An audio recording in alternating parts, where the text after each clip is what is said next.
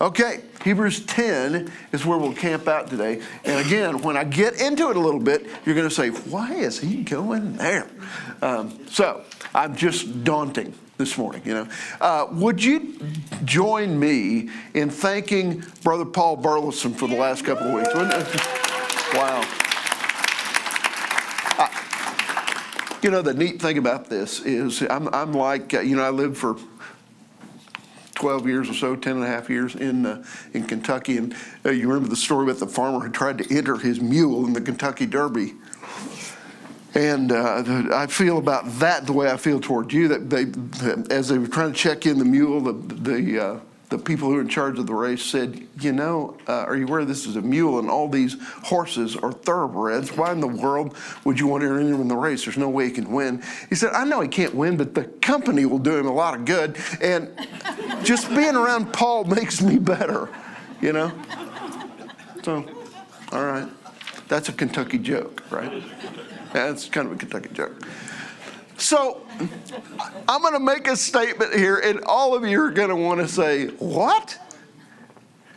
I got a little guy living in my backyard. Okay? He's been there for 5 or 6 weeks. And we decided on Thursday night, I think, Thursday night, to take the little guy to Johnny's. He's from Ohio, and I'm trying to introduce him when I can't. We haven't done a whole lot with him. He's just living back there. Okay, I can't wait for you to ask me this question, but he's back there. His name is Jordan, and he's living in our backyard. And so I got home late. Nothing was fixed. We both said, you want to go to Johnny's? Yeah, sure. And so I texted Jordan and said, you want to go get a burger? Yeah. So we're introducing him to Johnny's.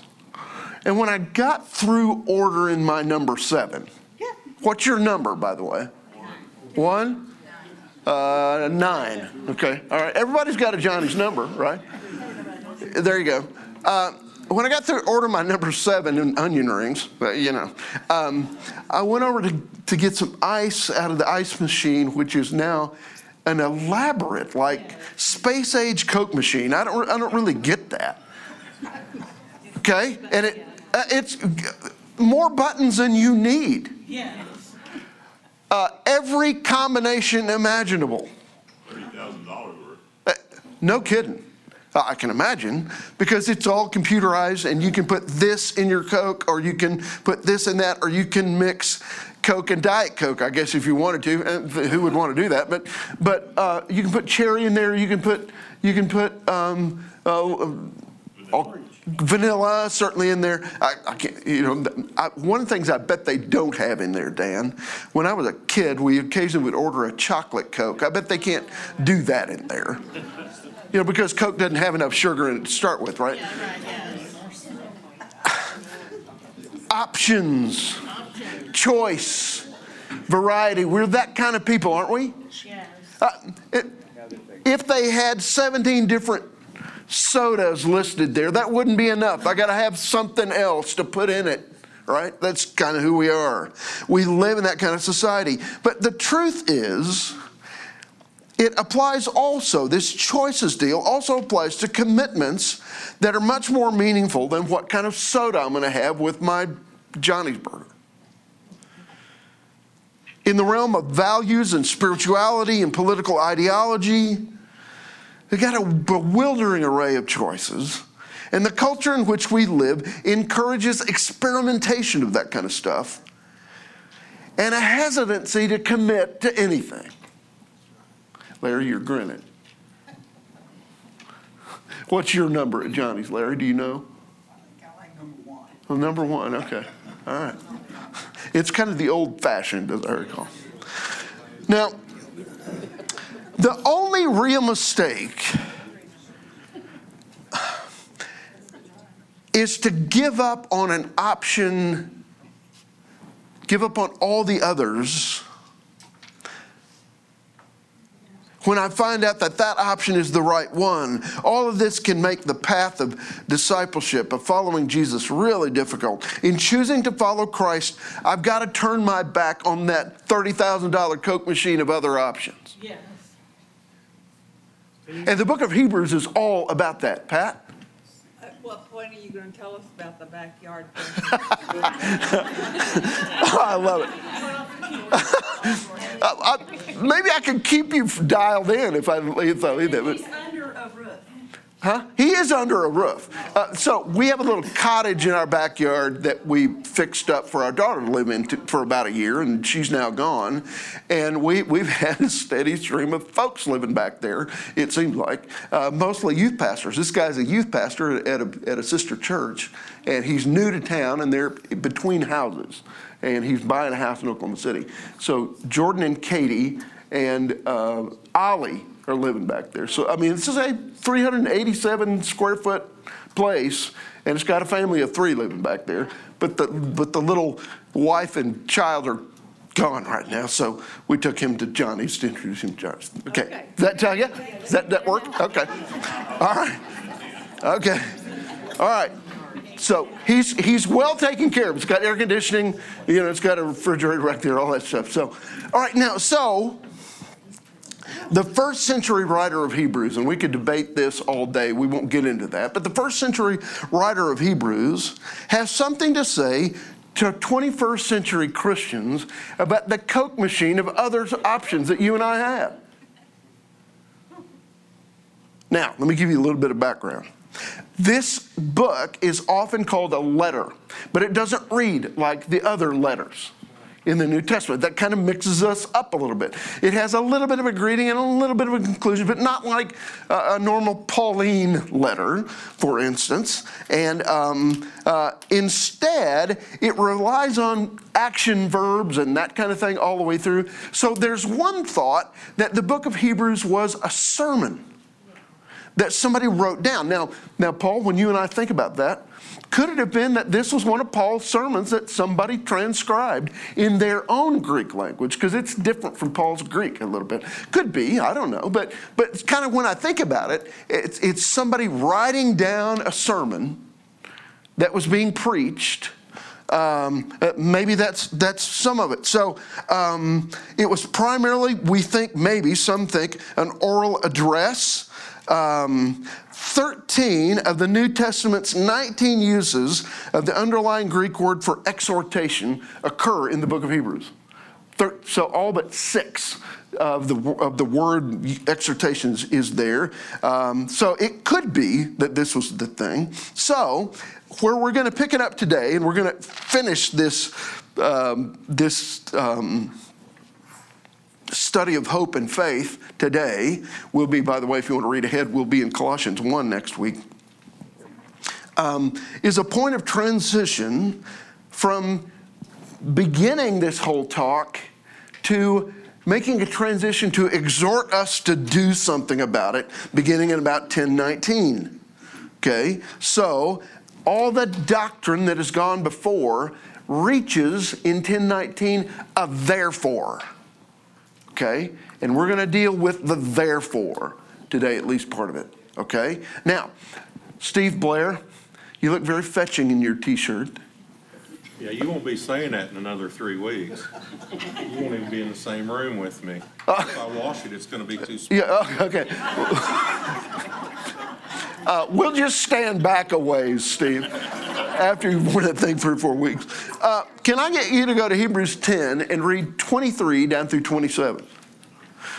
Let us hold unswervingly to the hope we profess, for he who promised is faithful. And let us consider how we may spur one another toward love and good deeds. Let us not give up meeting together, as some are in the habit of doing, but let us encourage one another, and all the more as you see the day approaching. If we deliberately keep on sinning after we have received the knowledge of the truth, no sacrifice for sins is left, but only a fearful expectation of judgment and of raging fire that will consume the enemies of God. Okay, now I want you to look at how your verse 23 is written. Okay, mine is going to say that we need to hold fast without wavering to the hope we profess. Okay, the NIV uses another word. What are you looking at? What's the word for that maybe in the New American Standard is translated without wavering? Hope without wavering. Unswervingly? What? Unswervingly? I love that word. That's you must be reading NIV, I think. Anybody else got another one? I looked this word up this week. Unswervingly. Let's talk about that for a minute. So, what often happens when your car swerves? An accident. An accident. If I swerve into the other lane, you know what, by the way, some of us, Rhonda drives a truck, that we want her, by the way, we want her doing damage if she hits somebody. So she drives a truck, and she's got a thing there that if you go over the line, it shakes the steering wheel. Which is very off-putting. And offers you a cup of coffee on the. And if you do it 2 or 3 times in a row, it says, "Would you like a cup of coffee?" Yeah, I mean, yeah, it really does. Yeah. So if you swerve, you're probably going to end up in an accident or in a ditch, right? Look at 2:1. Go back to 2:1. But as for you, I'm sorry, I went too far back. Went to Titus. For this reason, we must pay much closer attention to what we've heard, so that we don't drift away from it. You're not going to swerve into a stronger faith. You're not going to drift into a greater hope quotient in your life. You're going to have to be pretty intentional about that. So here's my question as we start down this passage today. When's the last time that reading the Bible changed your mind about something? When's the last time you were reading this and it was like, oh, wait a minute. I may need to change what I thought about that. Okay? The idea is holding on to your faith, holding on to your hope unswervingly. But I really like that word. I'm going to stay in the lane. I'm going to intentionally pursue it. Okay, so we often zero in on verse 24 and 25, and I'm going to do this today without getting too stinky, okay? All right, verse 24 and 25, a lot of people use to kind of remind us that we need to go to church, okay? And that's kind of true, but this verse 24 that Steve read a bit ago is going to remind us that we're not, by the way, in your first blank, the temptation to swerve from the faith was strong. Okay, now. Would you accept drift? Yes, yes, yeah, absolutely. Drift, swerve, waver, any of those, yeah. All right, there you go. That's good. So far, you got partial credit for that one, Brad. So, Brad tries to fill in the blanks before I ever get there. He was already working on the last blank when I got here this morning. So, all right. So, this verse 24 that follows up to that is going to say, let us consider how to stimulate one another. So the idea is here to pay attention to one another. The verse reminds us that we're not alone in serving God. It's interesting. Here, love is concrete. It's an action. Okay, so I'm going to kind of help you put flesh to this. You ready? Yeah. Have you said over the last year, last month, maybe the last 18 months, okay? Have you looked around in here and said, I wonder where fill in the blank is? Yeah. I wonder how they are. Yeah. I have 100 different times. In fact, I've looked at lists of things and tried to, figure all that out. So the question is, if you've said that, if you've asked that question, I wonder where, Mark, I'm going to pick on you. I wonder where Mark Fueling is or how Mark Fueling's doing. Have you called? Have you written a card and said, I just haven't seen you in a while, I want to make sure you're okay? Let us consider how we might spur one another on to love and good deeds. Part of that is just paying attention to each other. If Miriam wasn't here for 6 weeks, I would miss her orange hat. And lots of other things, Miriam, because you're my sister and I love you. And shame on me if I haven't checked on you after 6 weeks if I haven't seen you. And by the way, she tells me that the injection has helped some. They've given you some pills to kind of follow up with that, and pain's a little better at least. Okay. Just, we want to keep praying for you about that. Okay, so, verse 25, which we use a lot. Consider how you might spur one another on to love and good deeds, not forsaking the assembling of yourselves together. There's that thing in verse 25. And it's talking here that literally about joining with others in worship and how foundational that is in building up your faith. Now, I've probably told you this. I've had arguments with students in class before when we're studying Christian worship and how it's supposed to be done, because those that are 40 years younger than me think you can't do worship with the lights on. But I'm going to tell you, when I get in my perch at 9:30 in the balcony, I'm looking all around trying to see who's here. Checking. Yes. I'm checking. Bill, I'm missing seeing our friend Gary. I knew right where he sat.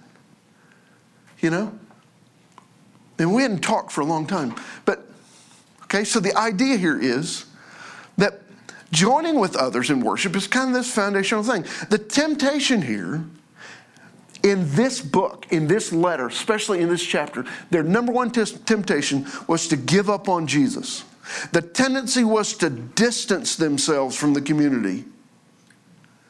My mentoring pastor as a young man, Pastor Gary, used to say, you know what? You take a log out of the fire and eventually it goes out. You got a raging campfire going, you take one log and lay it away to the side. And I would imagine, Rhonda, he did enough youth camps over the years that he did this as an illustration. You put one log aside and eventually it goes out. It burns down to embers and the fire goes out. And so he says, why to do this is because we're approaching, and he says approaching, we got to see this, because we're approaching the day.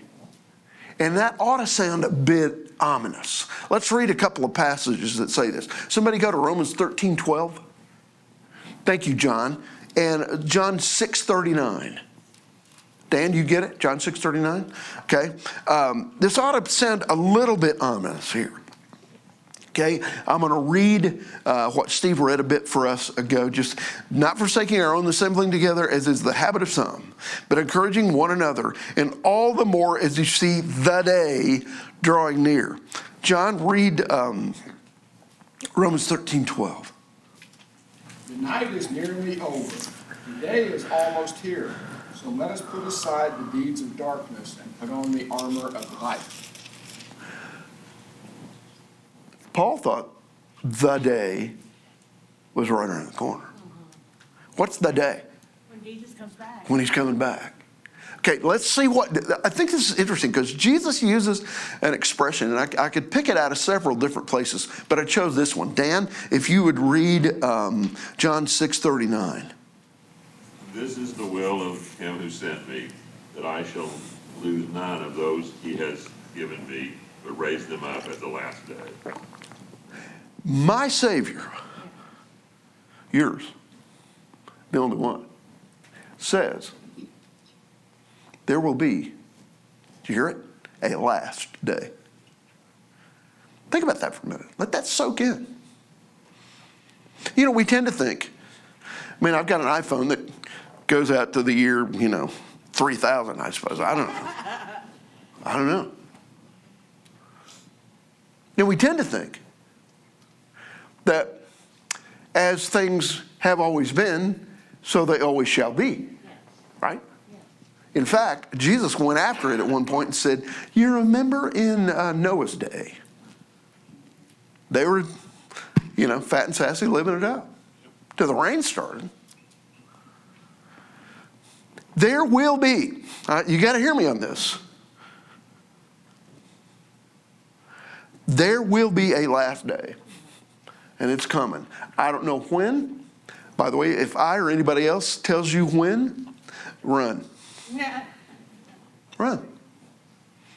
I was working in eastern Kentucky years ago, and I got a call from it was an ICU nurse, but it was an intensive care psychological ward at the local hospital. And they called me because they knew I was a youth pastor in the area. And they said, we got a 16-year-old that is about to come unraveled, and I just need you to come talk to her. I said, what's the deal? Her parents had read a book, something like 88 Reasons Jesus is Coming Back in 1988. Something like that. I mean, there was a book like that. And these parents had waved this over this girl's head and threatened her and threatened her and threatened her. And she literally had no hope for the future.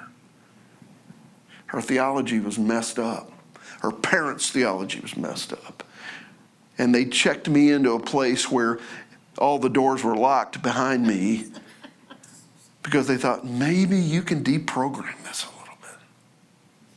There will be a last day, but I don't know it. Can I let you in on a little secret? You don't know it either. Yeah. But it's coming. And so it's really important that we encourage one another because that day is approaching. Now, in that context is where we come up with verse 26 and 27. They make everybody really, really nervous. So, Cindy, can I get you to go back and read verse 26 and 27 again? Sure. Out of 10. If we deliberately keep on sinning after we have received the knowledge of the truth, no sacrifice for sin is left, but only a fearful expectation of the judgment and of raging fire that will consume the enemies of God. Okay, now, we got to go to a couple places. John, I'm going to have you go to 6:4, and have you read 4, 5, and 6 in just a minute. And somebody else, would you go to 7:27? Rhonda, give that, okay. We're going to talk here a little bit about, now remember, in the context, encourage one another. Don't forsake the gathering yourselves together because the day is coming. So as verse 26 begins, if your Bible is like mine, it begins with a 3-letter word, for. There's a causal statement here. This is why, okay, this is getting ready to happen. And it talks about sinning, going on, sinning willfully. Now, I want you to look back just for a second. If you'll turn back as John reads from chapter 6, verse 4, 5, and 6. John? It is impossible for those who have once been enlightened, who have tasted the heavenly gift, who have shared in the Holy Spirit, who have tasted the goodness of the Word of God and the powers of the coming age, if they fall away, to be brought back to repentance. Because of their loss, they are crucifying the Son of God all over again and subjecting him to public disgrace. Now, the Hebrews writer is going to spend a few verses here making a case for what he's dealing with here. But what we're dealing with here, let me fill in your blank so you don't get too nervous. Following the writer's logic, there is no sacrifice left for sin. I want to really zero in on this word sacrifice. This is a causal statement, and as you look back to what John read to us a little bit ago, the great social pressure of their day was to cease being, now this was written, we think, to Jewish Christians, probably living in Rome or somewhere in the Roman Empire. Their great temptation was to leave Christianity and go back to being Jewish only because they could save their hide. All right? Now, but the book of Hebrews in chapter after chapter after chapter after chapter is making a case for Jesus as the great high priest and he made a sacrifice on the cross. Rhonda, read 7:27. He has no need, like those high priests, to offer sacrifices daily, first for his own sins, and then for those of the people, since he did this once and for all when he offered up himself. Hang on to it for just a second. In Jewish thought, my sin was mitigated by a blood sacrifice. And by the way, the book of Hebrews says the blood of bulls and goats never did take away sins. But okay. But their thought was, in Mosaic law, that sacrifice, a blood sacrifice, removes my sin, or it takes it away, or it forgives it. What did Rhonda just read? There is now one sacrifice for all time. It literally, in another place, the Hebrews writer is going to say, if you go back to that, you're putting Jesus back on the cross again. He's already made a sacrifice for you. So when you think of verse 26 and 27 in terms of the sin that is besetting there, the sin would be a sin that you and I, we're going to use kind of a 50-cent theological word here, apostasy. Turning my back on my faith. Now in verse 27, the idea here is that this is not a faithful fear. It says you need to be fearful if you're in that position. It says here that, but a terrifying expectation of judgment and the fury of a fire which will consume the adversaries. That's a loose translation of an Old Testament passage. But the idea here is, if Proverbs 1:7 says, the fear of the Lord is the beginning of knowledge and the beginning of wisdom. This is not that fear. This is a non-faithful fear. This is the kind of fear that God doesn't want you and I to have. You remember a bit ago when we said Jesus believed, Jesus taught that there will be a last day. Do I need to be afraid of that? No. In fact, in the last couple of weeks with all the stuff that's going on in the world, I've been thinking, Lord, maybe it's time. Before my grandkids have to deal with some of this junk. You know, Wayne? I'm all in. You know, I'm kind of ready. If he's an old preacher said if he's getting up a busload to go today, dial me in. Yeah. So I don't need to be afraid of that. Like verse 27 is talking about.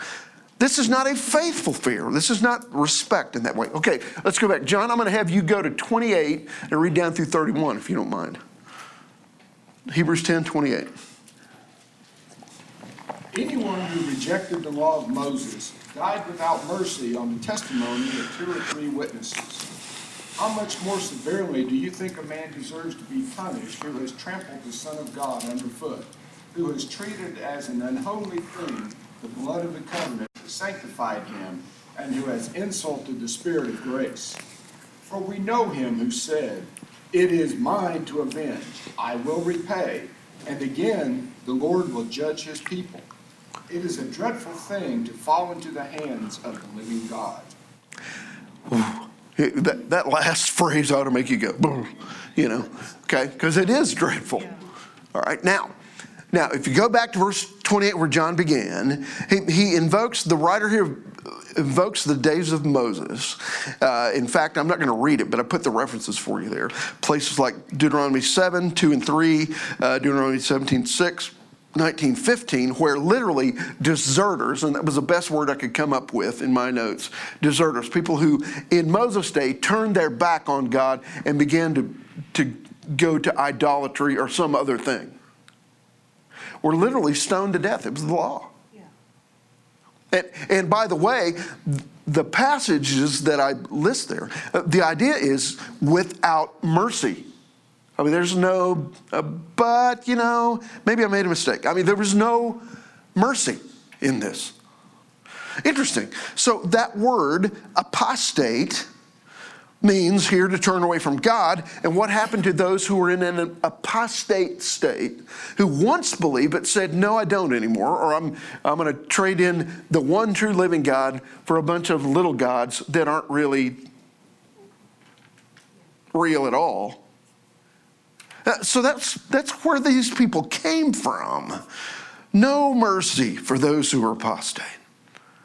And so the Hebrews writer is going to say, if that's true, then I need to not dare tread on God's grace. Look at how verse 29 begins. It's really beautiful. And by the way, my Bible, I don't know what yours says.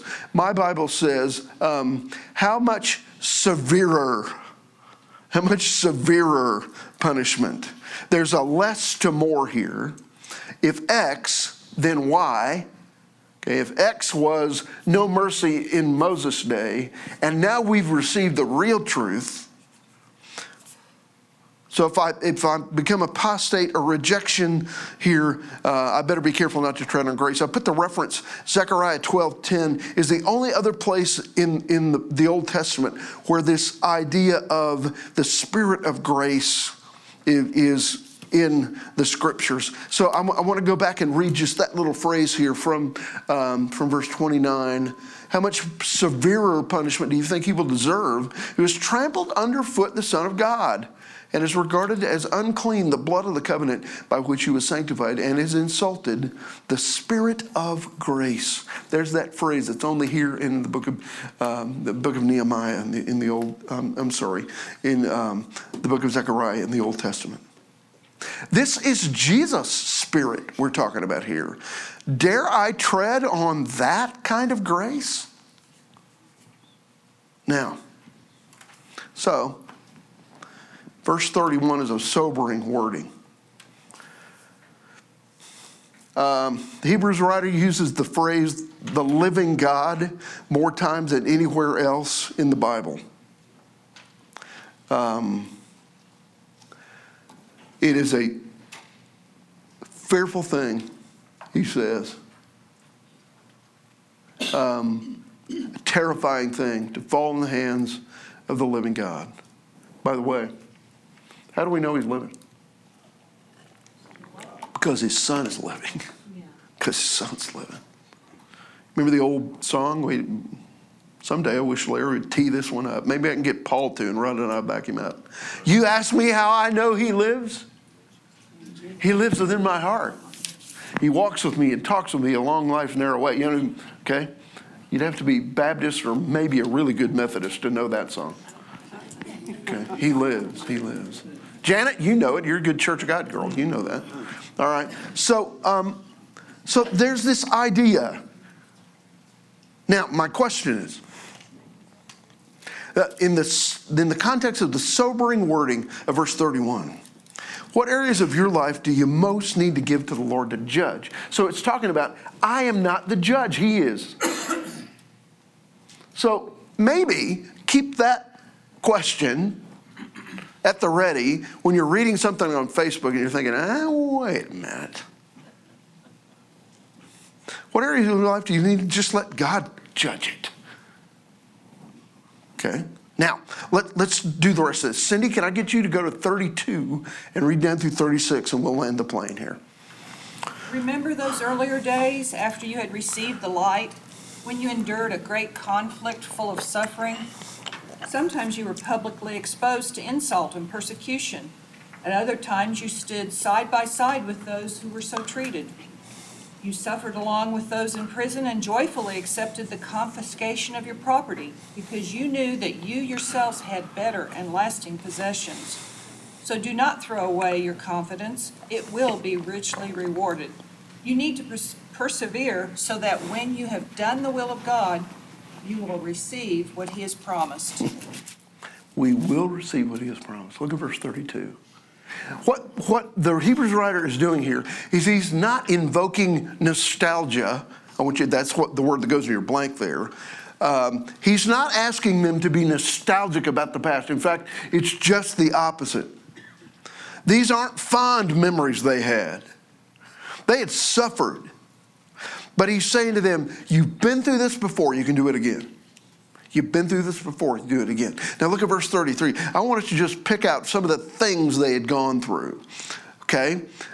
Being made a public spectacle, reproaches, tribulation, and then becoming sharers of those who were treated that way. Doesn't sound like something I need to look back on and say, I'm really nostalgic for that time. In former days, they had been faithful. Read the words again, verse 33. Made a public spectacle, reproaches, tribulations, and being with those who were treated that way. What does this sound like to you? It sounds like Afghanistan to me. And our brothers and sisters, that if I haven't snoped it all, and I've seen lots of stuff, but there's martyrdom going on this Sunday morning in Afghanistan. By people, if the Hebrews writer was writing them, he'd say, hang in there, hang in there. I'm going to take you all the way home. I don't care what they threaten you with. Don't turn your back. That's your hope, he's saying. By the way, guys, we got to pray for these people. There are other places that they're in like tribulation. It's wonderful that we can gather in air conditioning and open our Bibles and do all the things we can do here. But that's the exception, not the rule, in so much of the world. And certainly in places you and I are reading about today. So, they had been faithful. He's saying to them, you can do it again. Their great temptation was to reject the Christ they had once accepted. And so his warning in 35 and 36 is don't throw away that hope. It's got a great reward. For you have need of endurance so that when you have done the will of God, you'll receive what was promised. What was promised? Eternal life. In a place where all of that goes away. In a place of wholeness. Now, okay, Brad, I'm going to give you your word. The word you were looking for 45 minutes ago. Cultures are going to rise and fall. Their culture, Rhonda and I were talking about this the other day, was led by a guy by the name of Nero, who was a bad guy. Cultures are going to rise and fall, but the challenge of faithfulness is always going to remain. Perseverance is resulting in hope and faith. Faithfulness results in faith. I taught from the book of Hebrews for several weeks a lot of years ago. So if some of you are here during this time, you may remember at the end of every class, I would say this. It was actually original with me, although the thought was not original with me. It was just kind of something that I wanted to frame the discussion of this book. Are you looking for something better? You won't find a better way. He is not only the better way, as the book of Hebrews tells us. He's the only way. You can trust him in your hardest day. You can trust him. So if you're here today and you're on the stretcher, we want to be faithful to help you carry it. Those of us who may not be. But I want to tell you, don't for a moment think, well, maybe I need to try another way. The book of Hebrews has told us over these few weeks that we've studied it, that this is the better way. It's the only way, the true way, the path to peace through faith, and my only hope for the future. My hope is built on nothing less than Jesus' blood and righteousness. Thanks for hanging out with me during these weeks. We'll be in Colossians 1 next week. I'll see you. Bless you. Have a great Sunday.